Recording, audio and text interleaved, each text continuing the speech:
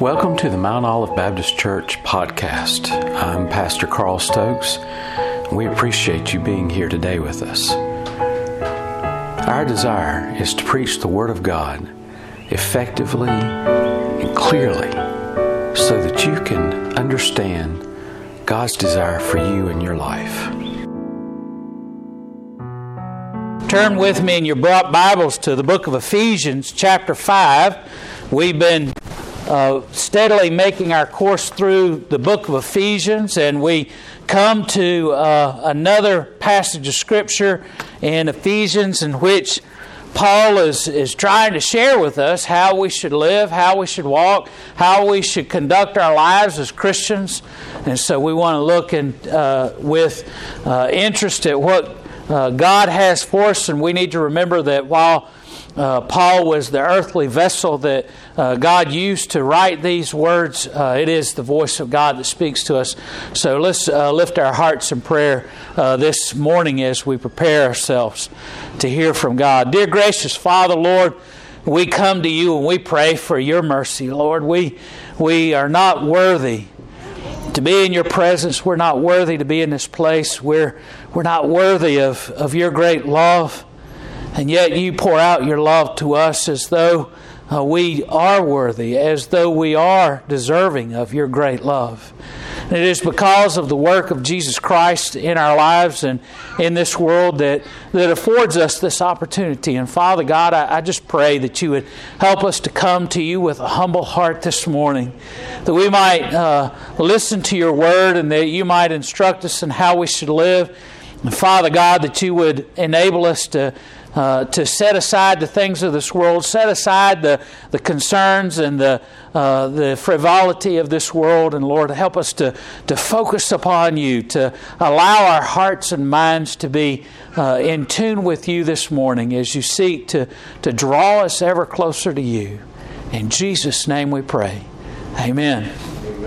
Ephesians chapter 5 is where we are now. You recall, as we have been making our way through the book of Ephesians, we've been looking at all the different things in which God has desired for us to understand about our Christian walk. Paul is writing to the church at Ephesus. He's sharing with them about what does it mean to be a Christian? What does it mean to live a life as a follower of Christ? And the reason that he's doing this is, if you recall from all the way back at the very beginning of our study of Ephesians, that there were people who were tainting the message that Paul had given. They were distorting Paul's message to this group of people living in Ephesus. And so Paul was endeavoring to write this letter to help them to be set straight, to help them to get back on the course that he had laid out for them when he had established this church on his missionary journey. And so Paul is seeking to do his utmost to help them to understand. In the first 3 chapters, Paul dealt with at length what God's desire was for their life. He laid out to them that God has a threefold phase of God's plan and purpose. If you remember with me, he said in the past, in the eternity past, before God created anything that ever existed, before God even said, "Let there be light," in Genesis 1, God predestined that we would have a relationship with Him. Now, that doesn't mean that you don't have a clear choice in how you would live your life, a clear determination of how you're going to live. But what God did was He determined from the very beginning, before time even existed, that you would have the opportunity to have a relationship with Him, that you would have the opportunity to set your sin aside, that you would follow after Him, and that you would be able to love Him as He loves you.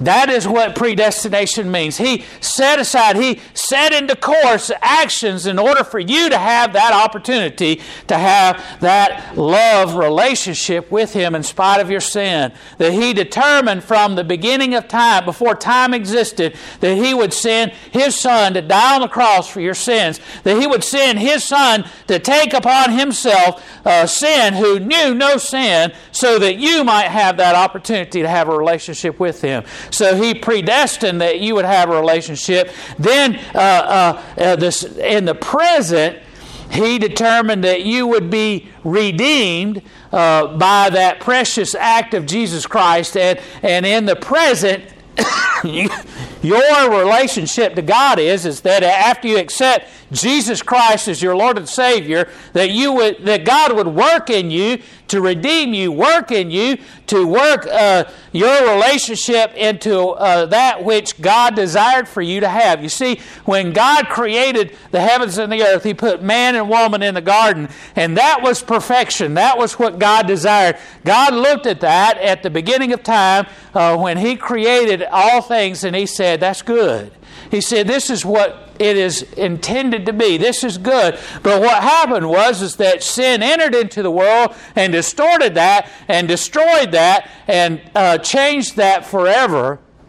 And so as you are redeemed, as you accept Jesus into your heart and life, and as you live after the reason that God doesn't just take us from this world into the next when we accept Jesus Christ into our heart and life is because God is working in you His redemption. He is working in you to create in you the perfect individual, the perfect creation that He desires for you to be throughout your life after you accept Jesus as your Lord and Savior. And then in the future, He says, my plan for you is that you would inherit the inheritance of Jesus Christ, that you would be joint heirs with Jesus Christ, that you would inherit the greatness and the wonderful bounty of God's love and the bounty of God's blessings in all of eternity in the future. And so we see this threefold plan. And then as Paul comes to chapter 4 of the book of Ephesians, after he lays all that out in the first 3 chapters,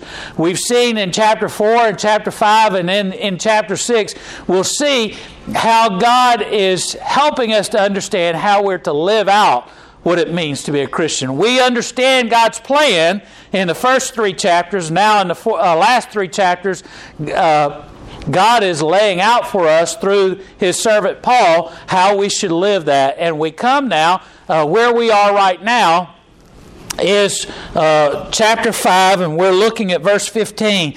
We've got just a few verses, and unfortunately, we're not going to get very far in them because of all the things that we have to say. But he says in verse 15, see then that ye walk circumspectly, not as fools, but as wise, redeeming the time, because the days are evil. Wherefore be ye not unwise, but understanding what the will of the Lord is. And so what we are looking at today is the fact that when we live outside of God's desire for us, when we live outside of accepting Christ as our Lord and Savior, when we live outside of a relationship with Jesus Christ, we're living, as it says in the Psalms and in Proverbs, if you want to turn with me for just a few moments, turn back with me to the book of Proverbs. The book of Psalm and Proverbs, we're going to look at a couple of verses there. And in Proverbs chapter 22, verse 15, it kind of lays out for us what is it like when we deny Jesus Christ. It says, Proverbs 22. Now, in the book of Proverbs, King Solomon is writing out his wisdom. He's writing out in these 31 chapters about what does it mean to be wise. And you recall at the beginning of Solomon's reign, God came to him and said, what is it that you want? And Solomon says, give me wisdom, Lord. He says, I have a daunting task of leading your people, of being their king. I'm unworthy to be the king. So please give me wisdom. And God gave him a greater wisdom than any man had ever since and ever before and ever since. God gave Solomon a tremendous amount of wisdom.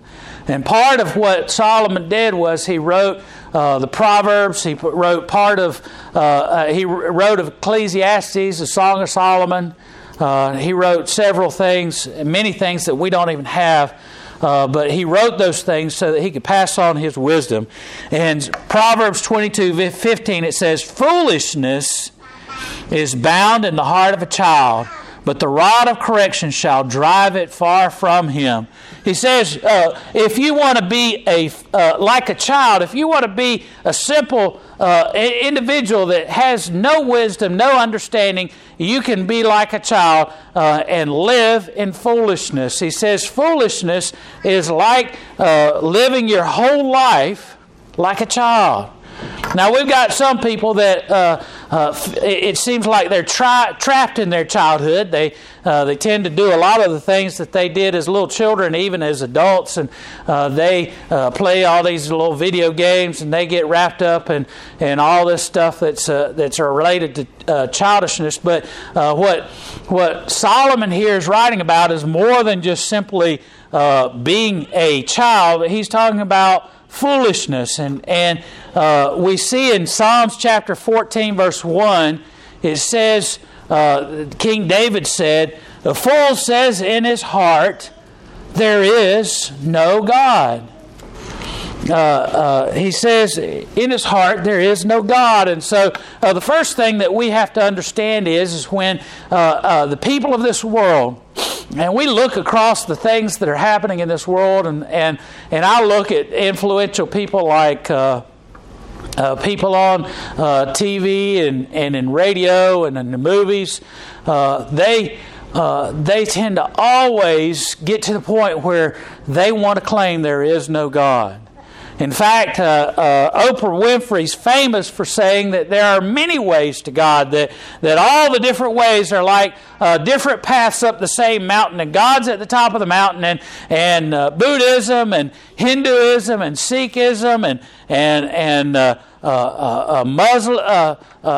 being a Muslim and being all these different things, a Christian, a Jew, and all these different things, they're all leading to the same place, to the same God. We just call them, she famously said, we just call them by different names, but they're all the same. My dear friend, if you look for any moment at what all these different faiths profess, and you will see that they are not. They may use a similar word. They may use a word that means God, but they do not mean in any sense of the word the same individual. My friends, let me tell you, a Muslim will tell you that God is at the end of the point of a sword or a spear, and they will force you to accept Allah. And they will feel as though they are vindicated and they are rewarded in heaven if they eliminate your life if you don't choose God. The Hindu says that God's in everything, and that God is even in you, and that God is all throughout. Now, this is different from a relationship with God in which you invite God into your heart and life. They're saying that you are God. My friends, no one can say that all of these different routes, all these different religions profess the same God, just in a different way. The fool says in his heart in Psalms 14:1, the fool says in his heart, there is no God. 1 Corinthians 2:14 says, the things of God are foolishness to man. The things of God without God intervening in your life is as foolishness to the natural man. The natural man says, look, I don't want to have any of that to do with that with God, because it just seems foolish to me. It just seems simple and it seems so unusual to just simply be able to invite Jesus Christ into your heart and life, and they can't accept it. And Proverbs 12:15. Turn to that one since you're already in Proverbs. Proverbs 12:15. It says, the way of a fool is right in his own eyes, but he that hearkeneth unto counsel is wise. The way of the fool is right in his own eyes. What he's saying here is that not only does the fool say to himself that there is no God, and look, you look at most of Hollywood out there, and those people that are on the left of the part of the country, that that are caught up in the Hollywood scene, and you'll see almost to a T, almost 100% of them, they go out there and they begin to profess there is no God. They're a bunch of fools. And then they say, what I determine what's right and wrong, that might be right for you, but this is right for me. A fool says in his heart in Proverbs chapter 12, verse 15, they're right in his own eyes. He makes his own rules. He denies God and he believes his own God. He creates his own God in his own image. He says, I know what's right. There isn't a God out there that tells me what is right and wrong. There's not a God out there that tells me that I'm doing the right thing, that I'm doing the wrong thing. See, they eliminate God first and foremost so that there is no ultimate authority. And we've been learning about this on Wednesday nights in the book of Revelation, and where we are specifically in the Great White Throne Judgment. We find that there's a lot of people that at the end will say that Jesus is Lord, and they'll bow the knee to God because they'll be forced to acknowledge that He is God. There's a lot of people that they're foolish to thinking that there is no God. And they're foolish to make their own God in their own image. Proverbs chapter 14, verse 9, turn over a page to that passage. It says, fools make a mock at sin, but among the righteous there is favor. When you are a fool, not only do you say there's no God, not only do you make God in your own image, but then you mock sin. Because if there is no God and you're the God that says what's sin and not sin, you mock those who say there is sin. And boy, don't we see that. We have people mocking people all the time for saying, oh, you ought not to have all those rules about whether or not you'll go to dinner and not have your wife present if there's a lady there. Or a lot, I tell you, when I was working for the newspaper, we had a conference in North Georgia, and we were supposed to go up there and spend several days at that conference. And we had a lady that was selling advertising for us, and I told her, I said, listen, it'd be just me and you in the car. I told her, I said, you're going to find your own way up there, because I'm not going to ride up there in a car by myself with you for 4 or 5 hours to North Georgia. I said, I won't do it, especially with us checking into a hotel for 2 or 3 days. I don't want that impression being that we're going off together. She said, well, nobody would think that. Just look at our age difference to begin with. I said, I don't care. I'm not going to do it, because it just doesn't look right. People in the world, they mock those kind of actions because they think it's silliness. It's silly to live a certain lifestyle of trying to do the right thing. And fools mock those who adhere to their Christian walk, Christian lifestyle. Then, and what that is basically is an elimination of sin's consequences. A lot of people out there in Hollywood, they do that because they're doing a lot of sinning out there, and they're doing it supposedly for their art. They're doing it for their occupation of portraying things in the movies and television. Let me tell you something. All the trash they're putting out there, I'd just as soon not look at it. Personally, they can just quit pretending to do all those things. I'm not going to look at it. I don't want to see it.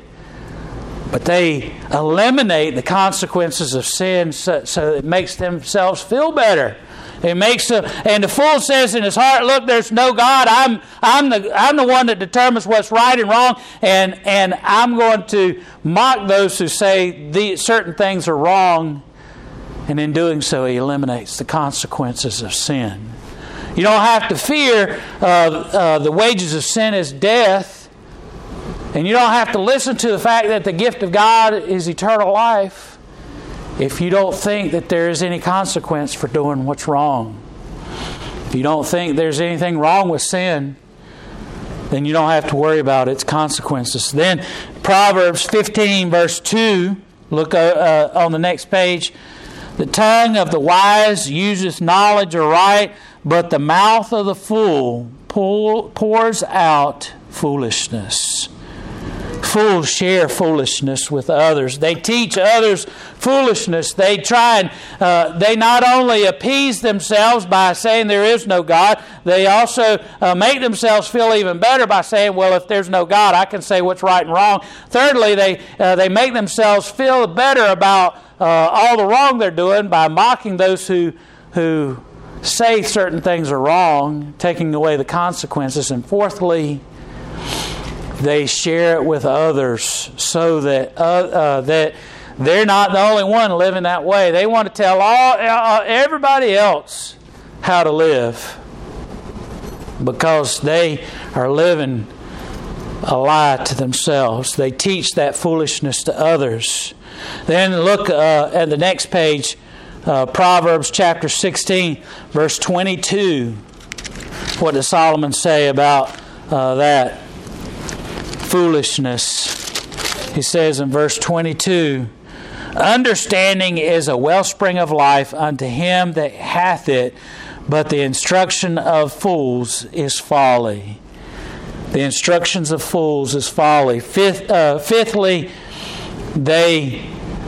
foolishness and those wrapped up in foolishness leave a legacy of others. They teach it to their children. They teach it to others so that they not only perpetuate foolishness in others by teaching it to others, but they have a legacy of sharing it with others. Now, in Proverbs chapter 1, go back a few, and you might want to underline this one because it's Proverbs chapter 1.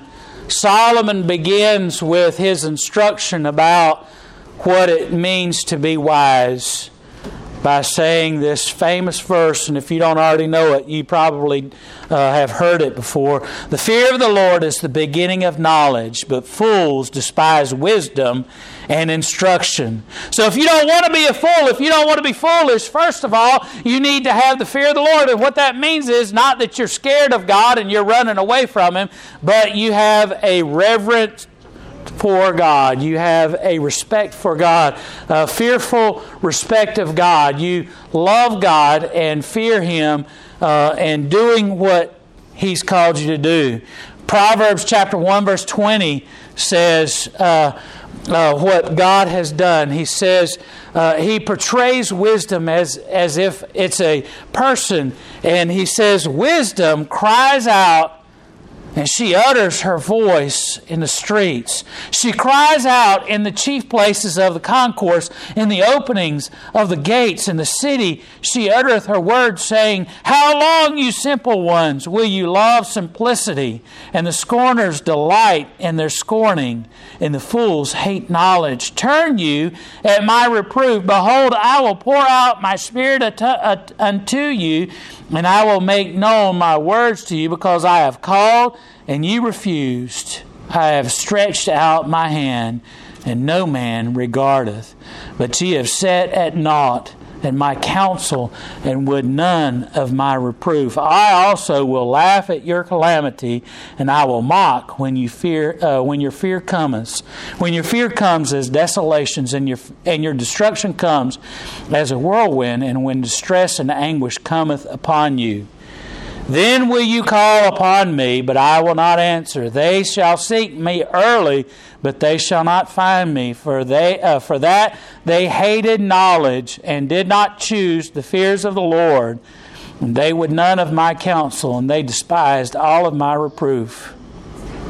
Therefore they shall eat of the fruit of their own way, and be filled with their own devices. Let me tell you something. What God is saying here is, through Solomon is look, God loves you so much, and He doesn't want you to be the fool. He doesn't want you to live your life in foolishness, that He's like a woman out in the main concourse of the city, out in the city square, out in the midst of all the people, the hustle and bustle, and she's crying out to you, please come in.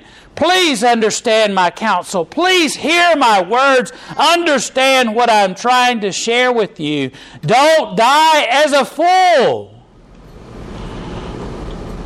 But because they do not listen, because they continue to reject, and listen, this is not just one-time hearing and rejecting. This is time after time after time. They reject the wisdom of the counsel of wisdom. They reject over and over and over again the cries. And look, at the end of this, it's made clear that who is talking, it is not just a woman out in the concourse of the city. It is God who's crying out to them. Because He says, in the end, when you refuse me over and over and over again, I'll just turn myself away from you because you've denied me too long. You've taken upon yourself to understand wisdom, and you're going to die a fool.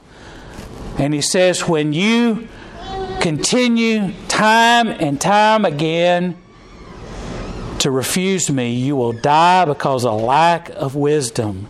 You will die because you have not listened.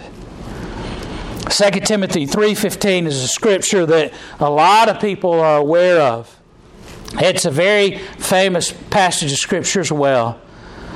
And Paul is admonishing Timothy because he has sat at the feet of his grandmother, Eunice, and he sat at the feet of his mother, and they have poured out God's wisdom to him. And he says, look, you know wisdom. You know what wisdom is because you have listened and you have studied. And he says, you have known Scripture, Scripture. The reason you are wise is because they have taught you Scripture, which are able to make thee wise unto salvation. Salvation brings wisdom. Salvation is the way in which you receive wisdom. And in doing so, when you accept Jesus Christ into your heart and life, when you accept Christ in you, and you are a student of Scripture, then what happens is the exact opposite of the course of the fool. You don't deny God, you say there is a God. You not only say there is a God, you claim God as your God. You don't try and be your own God. You say you give your heart and life to Christ, and you give yourself completely to Him. And so not only do you acknowledge the fact that there is a God, but you also take Him as your God, as your Savior. And you don't seek to make your own rules. You follow after His rules and decrees, His instruction in your life. And in doing so, you don't mock sin, but rather you deny sin entrance into your life. You do everything you can to stay away from sin. And then you share with others. It's called discipleship. You share with others what it means to know Jesus Christ as Lord and Savior. And then you leave a legacy of wisdom because you share that wisdom with others and you tell others about Christ. It's the exact opposite of the pathway of the fool. Well, let me just share with you a little bit about why we're talking about this foolishness, because Paul here is admonishing the church at Ephesus, and back in Ephesians, if you want to turn back there. We're done with Proverbs. If you want to look at Ephesians where we are, he says, see then that you walk in wisdom. He's calling you to walk in wisdom. Whoa. What do you think of when you think of wisdom? Well, in the Greek mind, you would think of wisdom as philosophy. If you were to go and talk to a Greek, they would say, well, Aristotle and Socrates and all those others, they're people of wisdom. They instruct in philosophy, and they talk about theories of how the world and the universe works. But in the Hebrew mind, where that's who Paul is trying to talk to, is the Hebrew understanding of wisdom. Their understanding of wisdom is much different. It's not an understanding of philosophy, of how you live your life in a philosophical sense, but they look at wisdom as a way of life, a way of living their life. They look at wisdom in terms of a lifestyle. And so that's what Paul is trying to express to us today when he's talking about wisdom. He says, remember we talked about at the beginning of the instruction in chapter 4, he told us that we're to walk in love. And then as we kept on going, not only do we walk in love, last time we talked about this, we talked about walking in the light. The light is truth, the light of Jesus Christ. We are to walk in love, we're to walk in truth or the light, and today we're walking in wisdom. He says, you're different. You're not like the world. And for that reason, because you've given your heart and life to Christ, as a Christian, you ought to walk in wisdom. You ought to walk in a wise way. You ought to walk differently from the world. The believer knows three things. And these are the things that we're going to talk about when we look at this passage of Scripture. First of all, a believer understands and knows life principles, the rules of life. A believer understands what the rules of life are and how we're to live it. And then the believer also understands that we have limited privileges. That we have limited privileges. And what that really means is that we have a limited time in which to live out those principles and to accomplish the work of God. And then thirdly, we understand the Lord's purposes. The Lord's purposes. What God wants for our lives. What God wants in our lives. So he says in verse 15, he says, see then that you walk circumspectly. See then. That see then phrase is like a therefore. And you remember what we talked about when we said whenever you see therefore, you go back and you look at what he has explained up until that point to understand what he's talking about. He says, when you get saved, you're to walk wisely. 1 Corinthians chapter 1 verse 30 says, when you get saved, God gives you wisdom, righteousness, sanctification, and redemption. He gives you all four of those things. Look at 1 Corinthians.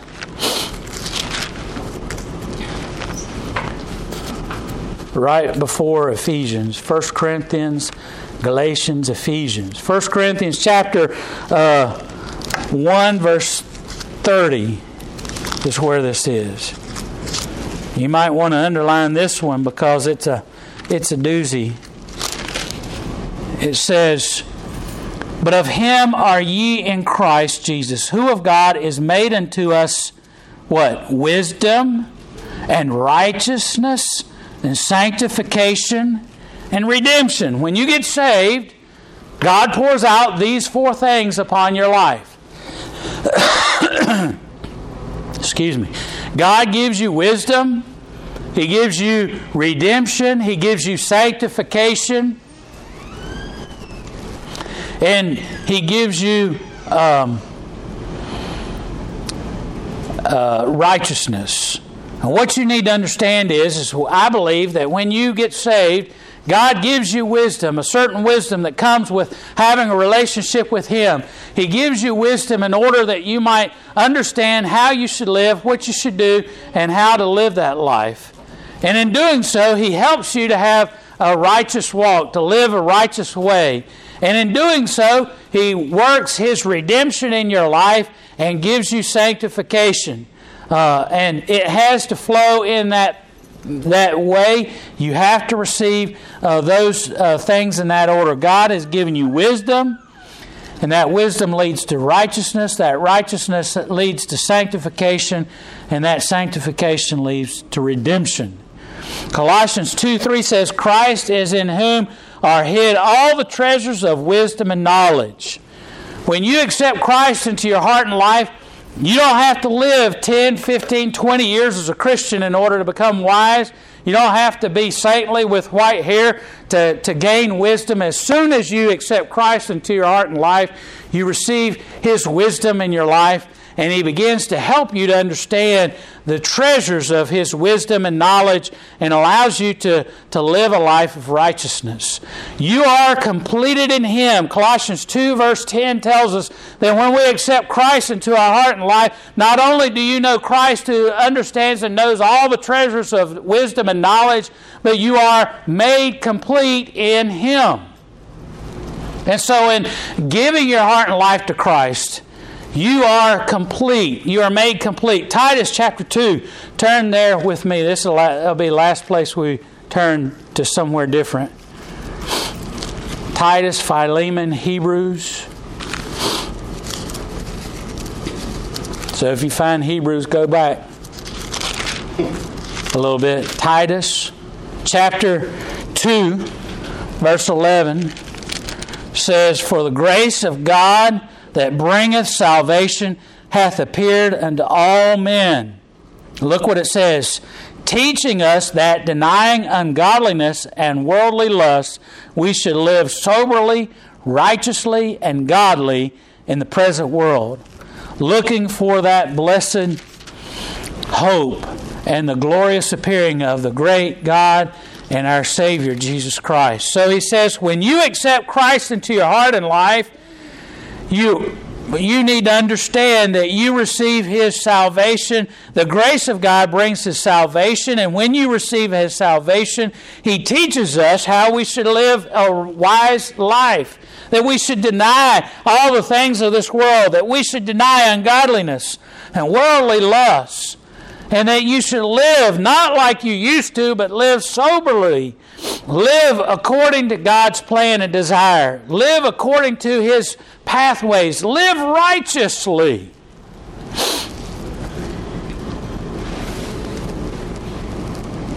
And godly.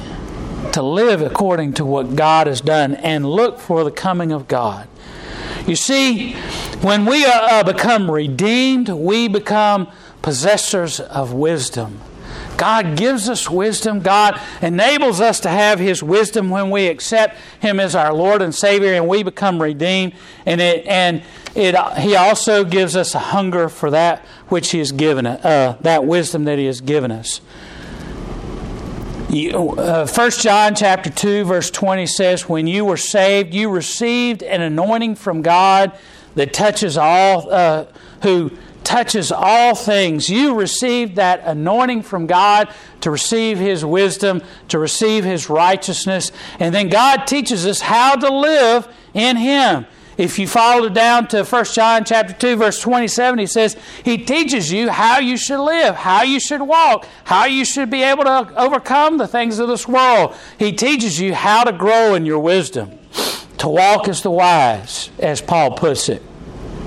As you grow in Christ, you'll have this desire to grow more and more in His wisdom. He allows you to have a greater understanding of His wisdom. What does James say in James chapter 1 verse 5? He says in James chapter 1 verse 5, "If you lack wisdom, if any man lacks wisdom, let him ask God, and He will give it to you. He will not withhold it." You simply have to ask God for greater wisdom. You want to stop making the same mistakes in your life that you always make. You want to stop going round and round in a circle all the time, doing all the same things you used to do that you know that are wrong, and you keep doing them. Ask God to give you wisdom and how to live. Ask God to give you wisdom and understanding how to live the righteous life, to walk as He calls you to walk, to live daily, to conduct your life daily as He calls you to do, to have a daily pattern of living according to His desire, to daily live out your life as He desires. Now, let me close on this. All of this about living life as a fool and about living life in wisdom is all about whether or not you accept Jesus as your Lord and Savior. But can you be a Christian and live your life as a fool? Well, sure. You can lose your pathway. You can lose your direction. You can lose your understanding of what God has in store for you, what God wants for your life. You can get disillusioned with your Christian walk. When you live your life as a fool when you do not believe in Jesus Christ. But as a Christian, you can live your life as a fool if you stop living your life as a Christian. As you stop living as though God is the Lord of your life. As Jesus Christ is your Lord and Savior. You live your life as a fool when you live in disobedience. That goes for someone who is saved or not saved. You can live your life in disobedience as a Christian or as an unsaved person. But the only difference is you know better. You know better than to live that way. We live lives as a fool when we begin to desire the wrong things in our life. When we desire the things of this world, when we desire money and lust of the things of this world, when we desire power, when we desire possessions, when we desire the things that are contrary to what God wants us to desire in our life, we're living our life as a fool. So listen, if you want to be a fool, just go ahead and believe that there's no God. Live your life in disobedience. Live your life desiring all the wrong things in your life for you and do the wrong thing. That's living a life as a fool. You can do that as a Christian or as an unsaved person. But if you want to live your life with meaning and significance, if you want to live your life with purpose, if you want to live your life as God intended for you to live and predestined from the beginning of time for you to live your life, trust in Him as your Lord and Savior. Give your heart and life to Him. Live according to God's desire. Follow in obedience to His Word. Study His Word and understand and know the desires of God's heart for your life. Study His Word. Understand His law for your life. Understand God's direction by knowing His Word. And then do the right thing. Live your life in the right way. Live your life according to God's purpose for you. Well, I know we didn't spend a whole lot of time in Ephesians today because we talked a lot about what it means to be a fool and what it means to be wise. But we'll catch up on all the things on how to live a life of wisdom.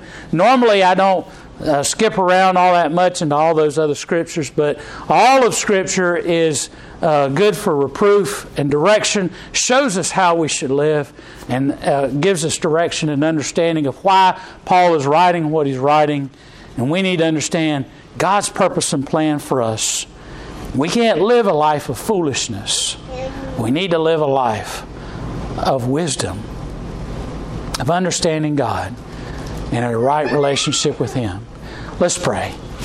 Dear gracious Father, Lord, we praise You and we thank You for Your great love. We thank You for Your goodness to us, allowing us to have the opportunity to have a relationship with You. Lord, we pray that You would help us to live and abide in Your ways, to live according to Your purpose and desire. Lord, help us to walk in wisdom. Help us to live according to Your will. Lord, I pray that those who are hurting, those who are in need of Your great love all around us would come to know You as Savior and Lord. In Jesus' name we pray. Amen.